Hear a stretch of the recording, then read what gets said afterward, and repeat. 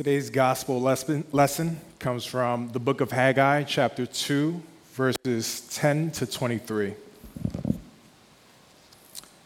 On the 24th day of the 9th month, in the second year of Darius, the word of the Lord came to the prophet Haggai. This is what the Lord Almighty says. Ask the priest what the law says. If a person carries consecrated meat in the fold of his garment, and that fold touches some bread or stew, some wine, oil, or other food, does it become consecrated? The priest answered, no. Then Haggai said, if a person defiled by contact with a dead body touches one of these things, does it become defiled? Yes, the priest replied, it becomes defiled. Then Haggai said, so it is with this people and this nation in my sight, declares the Lord. Whatever they do and whatever they offer, there is defiled. Now give careful thought to this from this day on. Consider how things were before one stone was laid on another in the Lord's temple. When anyone came to a heap of 20 measures, there were only 10. When anyone went to a wine vat to draw 50 measures, there were only 20. I struck all the work of your hands with blight, mildew, and hail, yet you did not turn to me, declares the Lord. From this day on, from this 24th day of the 9th month, give careful thought to the day when the foundation of the Lord's temple was laid. Give careful thought. Is there yet any seed left in the barn? Until now, the vine and the fig tree, the pomegranate, and the olive tree have not borne fruit.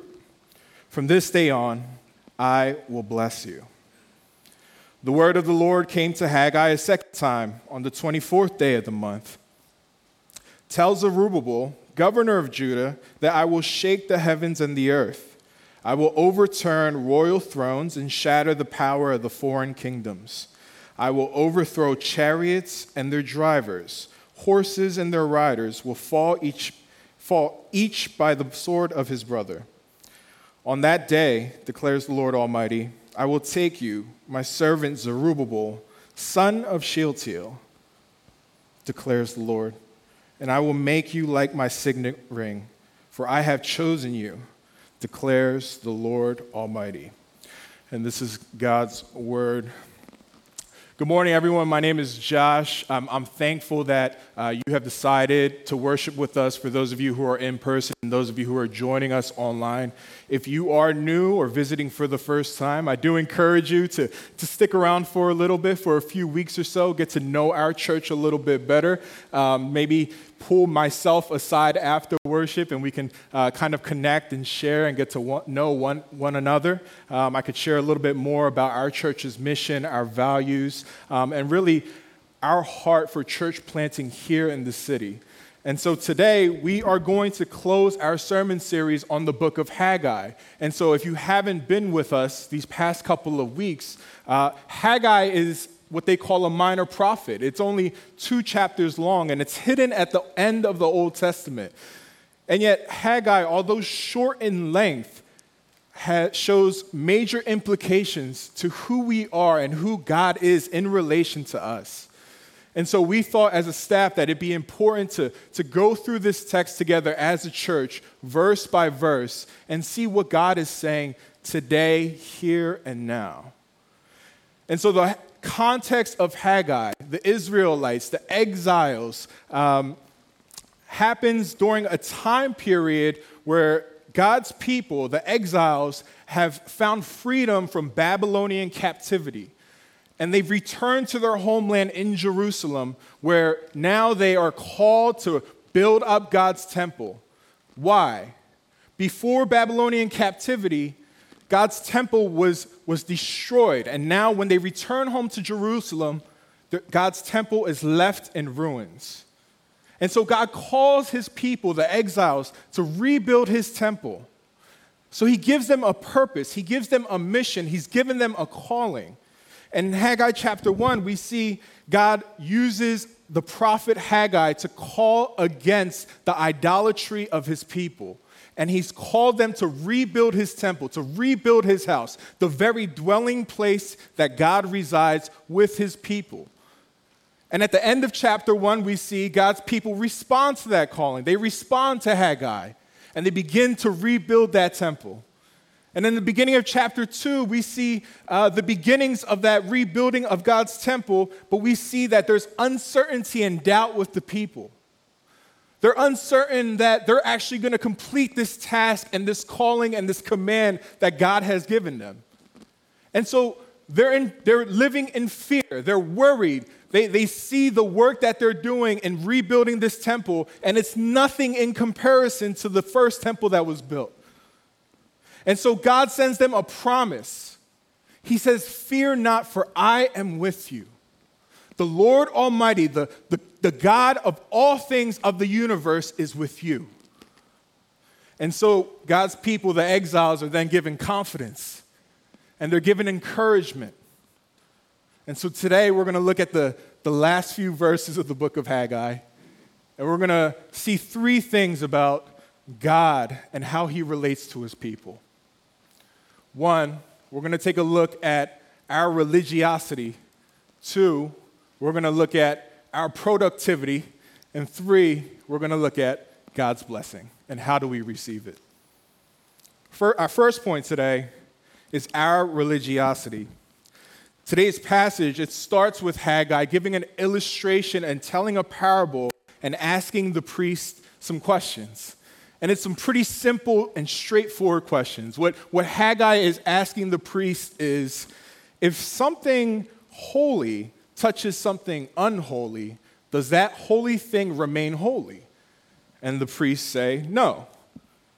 Then he asks the priest, if a person who is unholy or unclean touches something that's holy, does that holy thing then become unclean? And the priest says, yes, of course. It becomes defiled. It becomes unclean.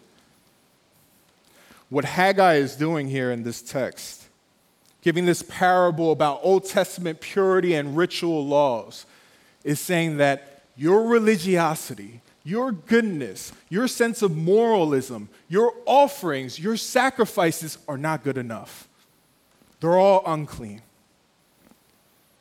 He's not just speaking about the outward acts of the exiles. He's not just speaking about the outward offerings and sacrifices that his people are bringing to God. He's talking about their heart. He's saying you think you could become clean by associating yourself with something holy, with something righteous. You think if you do religious things or religious activity that then you will become good, then you will become holy. If you surround yourself with doing things that pertains to the law, if you're obedient to the law, if you give yourself up and give me offerings and sacrifices, then I will consider you good. Do you see what Haggai is doing here? Haggai is explaining the reality that no matter what you offer, no matter what you sacrifice, no matter what you think you can offer to God or give to God, that will never be enough. And so in their doubt and in their fear and in their uncertainty as they listen to God's command to rebuild his house and rebuild his temple, Haggai is also giving them a challenge. He's saying, as you work and rebuild my temple, know this, your work in rebuilding my house, that's not what makes my house good. That's not what makes my house holy. Friends, this should speak to many of us. Many of us here are religious people. And do you know how I know that? Because some of you are here at church on a Sunday morning. When's the last time that you've come to church on a Sunday to worship God and not out of a sense of moral obligation? This is something that we all struggle with and wrestle with from time to time. And right now, that may be you. What God is saying here is that your religiosity, or your sense of goodness or religion isn't going to save you. Now, what is religiosity? There's a stark difference between being religious versus being a Christian. Religion tells you you have to work to earn God. You have to obey to earn God's blessing. But the gospel and Christianity says that we are obedient out of a response to God's grace. Because you already have God through Christ, you're able to build his church, to build his house, to build his temple. And there's a vast difference between being religious and being a Christian. We tell ourselves if we associate ourselves or if we associate with Christian things, then we will be holy. If we talk about Christian things, then I am a Christian. Friends, a lot of us can talk about repentance. We can sing about repentance. We can go to community group and share about repentance and still not be repentant. And so Haggai is speaking very much not at just our outward acts, not just the exiles' outward acts, not just their words and their toil, but he's speaking to their hearts. What happened in the beginning of creation in the story of Genesis? We see that God creates the universe, and he creates man and woman, and he creates them with a specific purpose, to worship and to delight in him. He's made mankind holy, and they're content, and they're joyful, and they're able to experience the goodness and faithfulness of God. And they're called to be holy, and they're called to be in relationship with one another, and they're called to rule over and have dominion over created things. And yet when sin enters into the world in Genesis 3, what do we see happen? Mankind looked to created things to be satisfied when the only way they could be satisfied is going to the Creator. And so we see the curse of sin still in existence today, telling us that we have to be clean and we can work for it and we can earn it all by ourselves. Later, Haggai moves in and gives another reality check to the people. This leads us to my second point today. Our productivity. Our productivity. Haggai says, now give careful thought to this. Give careful thought to this from this day on. Consider how things were before one stone was laid on another in the Lord's temple. He's telling the exiles, he's telling the people here to pay attention. Think about this. Before you guys were captives, before you guys were living in captivity, what was life like for you? And during this time period here in the Old Testament, God's people and the rest of the world was living in an agrarian culture. And so a lot of their value and sense of worth and satisfaction came from what they can produce, what they can farm, what they can grow through the fields and all of the produce and farming and land that they had. And God is telling them, look at what you have produced in your life. Or, in fact, he says, look at what you haven't produced in your life. He's saying, every time that you try to heap 20 measures, there were only 10. When you go to a wine vat and you try to draw 50 measures, there were only 20. All that you try to produce, all that you try to farm, all that you try to gain has been very little. And the amazing thing here is God isn't talking about the quantity of the production, he's talking about the quality of it. He's saying no matter how hard you work, no matter how much you invest, no matter how much you sacrifice and pour into producing in your life, you come up short. The lack of production in your life has not pointed you back to the one who produces in your life. You see, the blessings in our life or the lack thereof, God isn't doing it to punish you.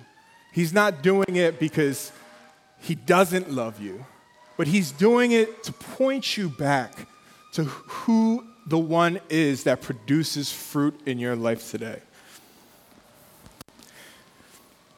God is saying that the very things that you are looking towards to give you value, to give you worth, to give you satisfaction, to give you joy, and to give you peace actually results in taking away from your joy, taking away from your satisfaction, and taking away from your peace.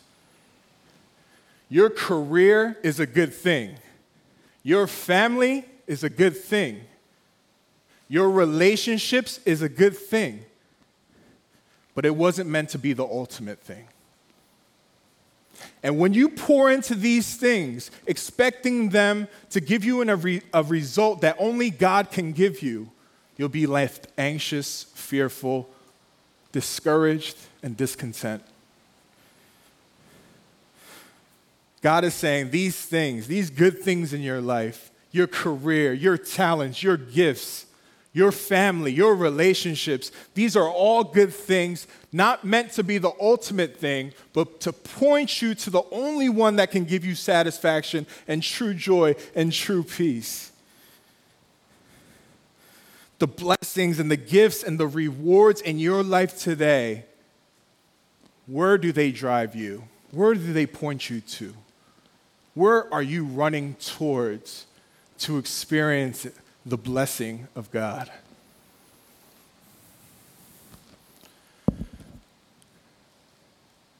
We can continue to pour into these things that we value, these priorities. What we're actually seeing in this text is a natural disorder and disruptance in the priorities and the loves of our lives. When the order of our loves are misplaced and misordered, then we experience disorder.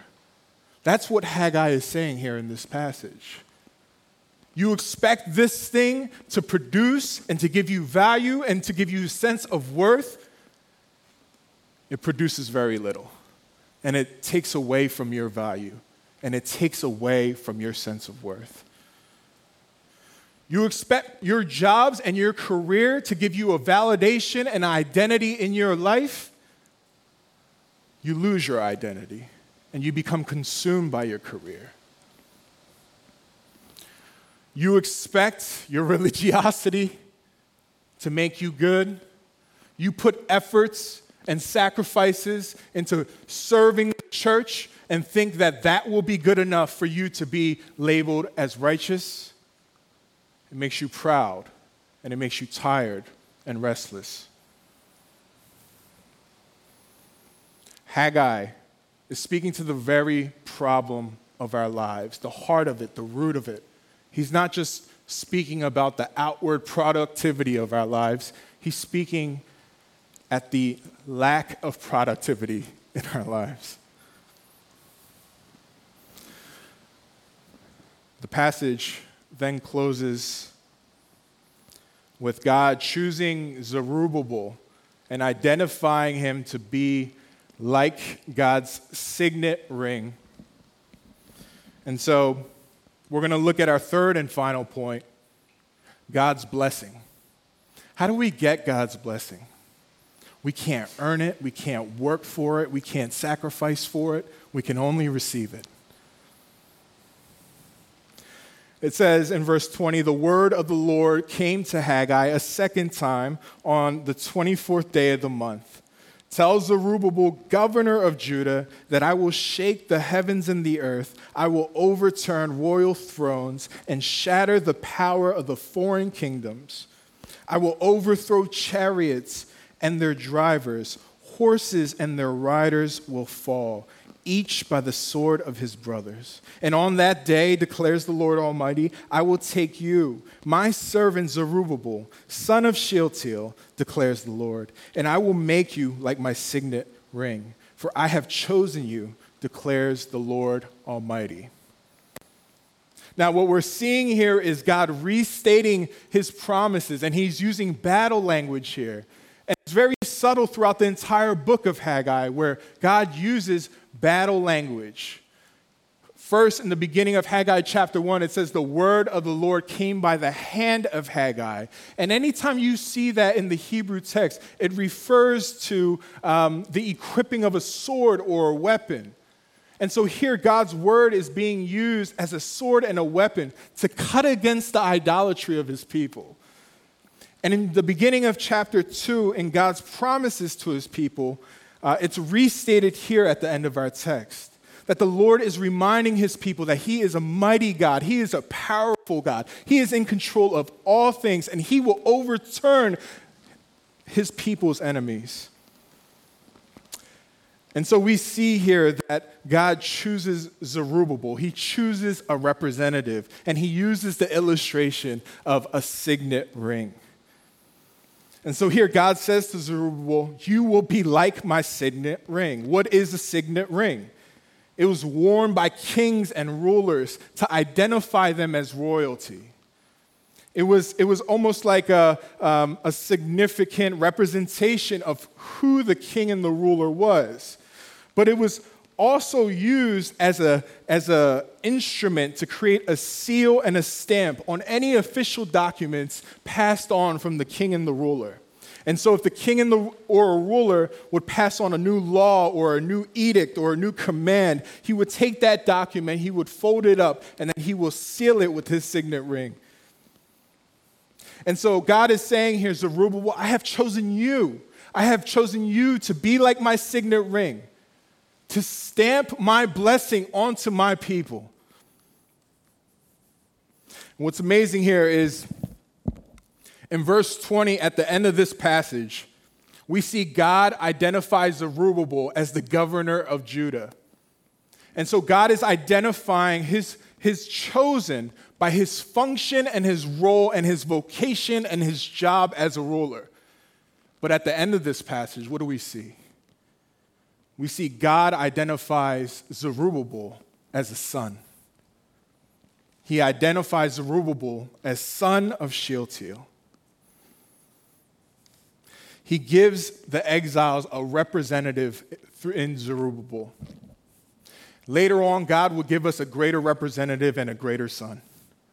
And his name was Jesus, God's own son. And in John chapter 2, we see Jesus in the gospel, in the New Testament, we see Jesus go to the Pharisees, and he says to them, tear this temple down, and I will raise it up in 3 days. He wasn't talking about a building. He was talking about himself. He was talking about himself because he knew what he would endure on the cross.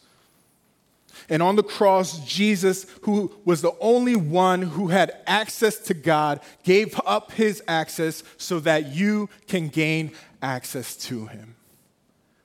Jesus, who deserved every blessing in the world, took up that cross, was nailed to a tree, and dealt with the consequence and the punishment and the curse of sin so that you would be blessed. Jesus, who was the very dwelling place of God, the true and living temple, came down, left God's presence so that you can gain his presence. Do you see that? God's blessing doesn't just come in the form of gifts and rewards in your life, but it comes as Jesus himself, the saving grace that we need. And Christ is the one that makes you holy.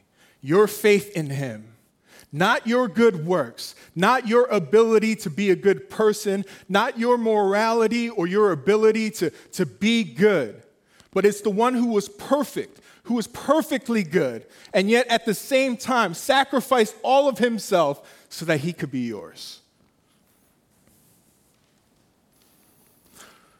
Friends, our utmost priority to build God's house isn't so that we can make ourselves good.